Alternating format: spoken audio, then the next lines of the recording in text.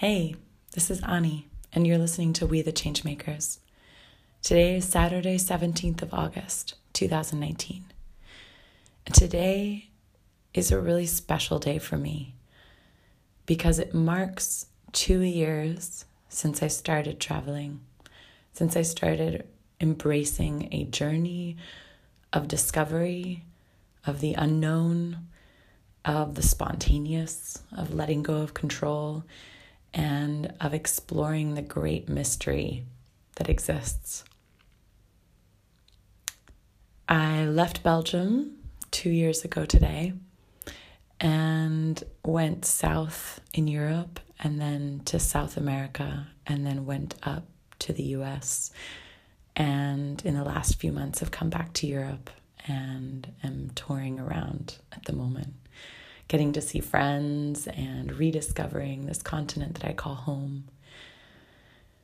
And today feels particularly special, not just because of this anniversary, but because it also marks a decision to return home to Brussels.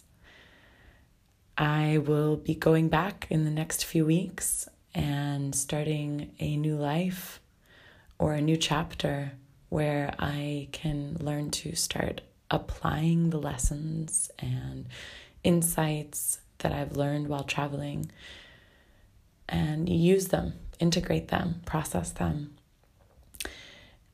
And honestly, in the last few days, it's become quite clear to me that I have so much growth that still awaits me. And of course, I know that it's dangerous to see myself as broken and always needing to be fixed and needing to grow and to become something else, because truly I am exactly where I need to be right now. Everything that I'm experiencing, everything that I'm feeling, everything that I'm learning is complete and is exactly where I need to be right now. Yet I also feel this drive for learning more and for being better connected to myself and better connected to other people. And when I see other people come across my path who have so much wisdom and clarity and vision, I feel challenged. And this has happened in the last couple days. I have felt challenged. And my idea of myself as someone who maybe had it all together or had a lot figured out has not held up. And I'm actually more than okay with that. More okay than I thought I would be.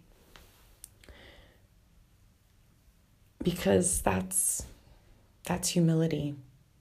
Like accepting that I am where I am and I know what I know, and I can remain open to what other people have to teach me, what experiences have to teach me, without trying to grasp at them either for answers. I still live a lot from my head, and I envision the possibility of living more from my heart, more from my body, more from instinct and gut feeling and intuition and this kind of pure, creative, life-bringing, connecting energy, rather than this mind energy that wants to understand and dissect and analyze and control and plan. So I have a lot that I'm still learning. And as this really is my gratitude journal, I just want to express how grateful I am for how much I have learned, for all of the people that have come across my path, all of the places that I've been able to go, all the experiences I've had, the adventures, the fun, the sadness, the confusion, the adrenaline, the not knowing where I'm sleeping that very night, the feelings of deep and intense connection, the feelings of purpose and the feelings of purposelessness, the feelings of spiritual awakening, and the feelings of complete despair. All of it has been so incredible and such an important part of my path. And I feel privileged to be able to look back on it and integrate all of that into my story of who I am and who I present myself to be, and knowing also that that's not all that I am, and that there is so much more that I will be learning going forward. So I'm just grateful for this journey, grateful for this path, and grateful to be able to share it with others and to learn from others.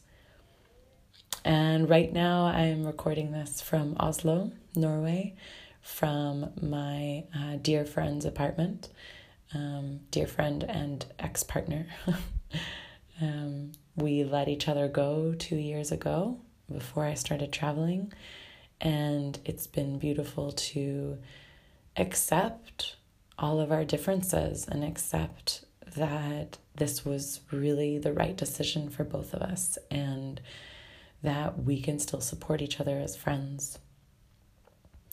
And I'm grateful that we have that possibility, and that also we can cook, one of our favorite meals together.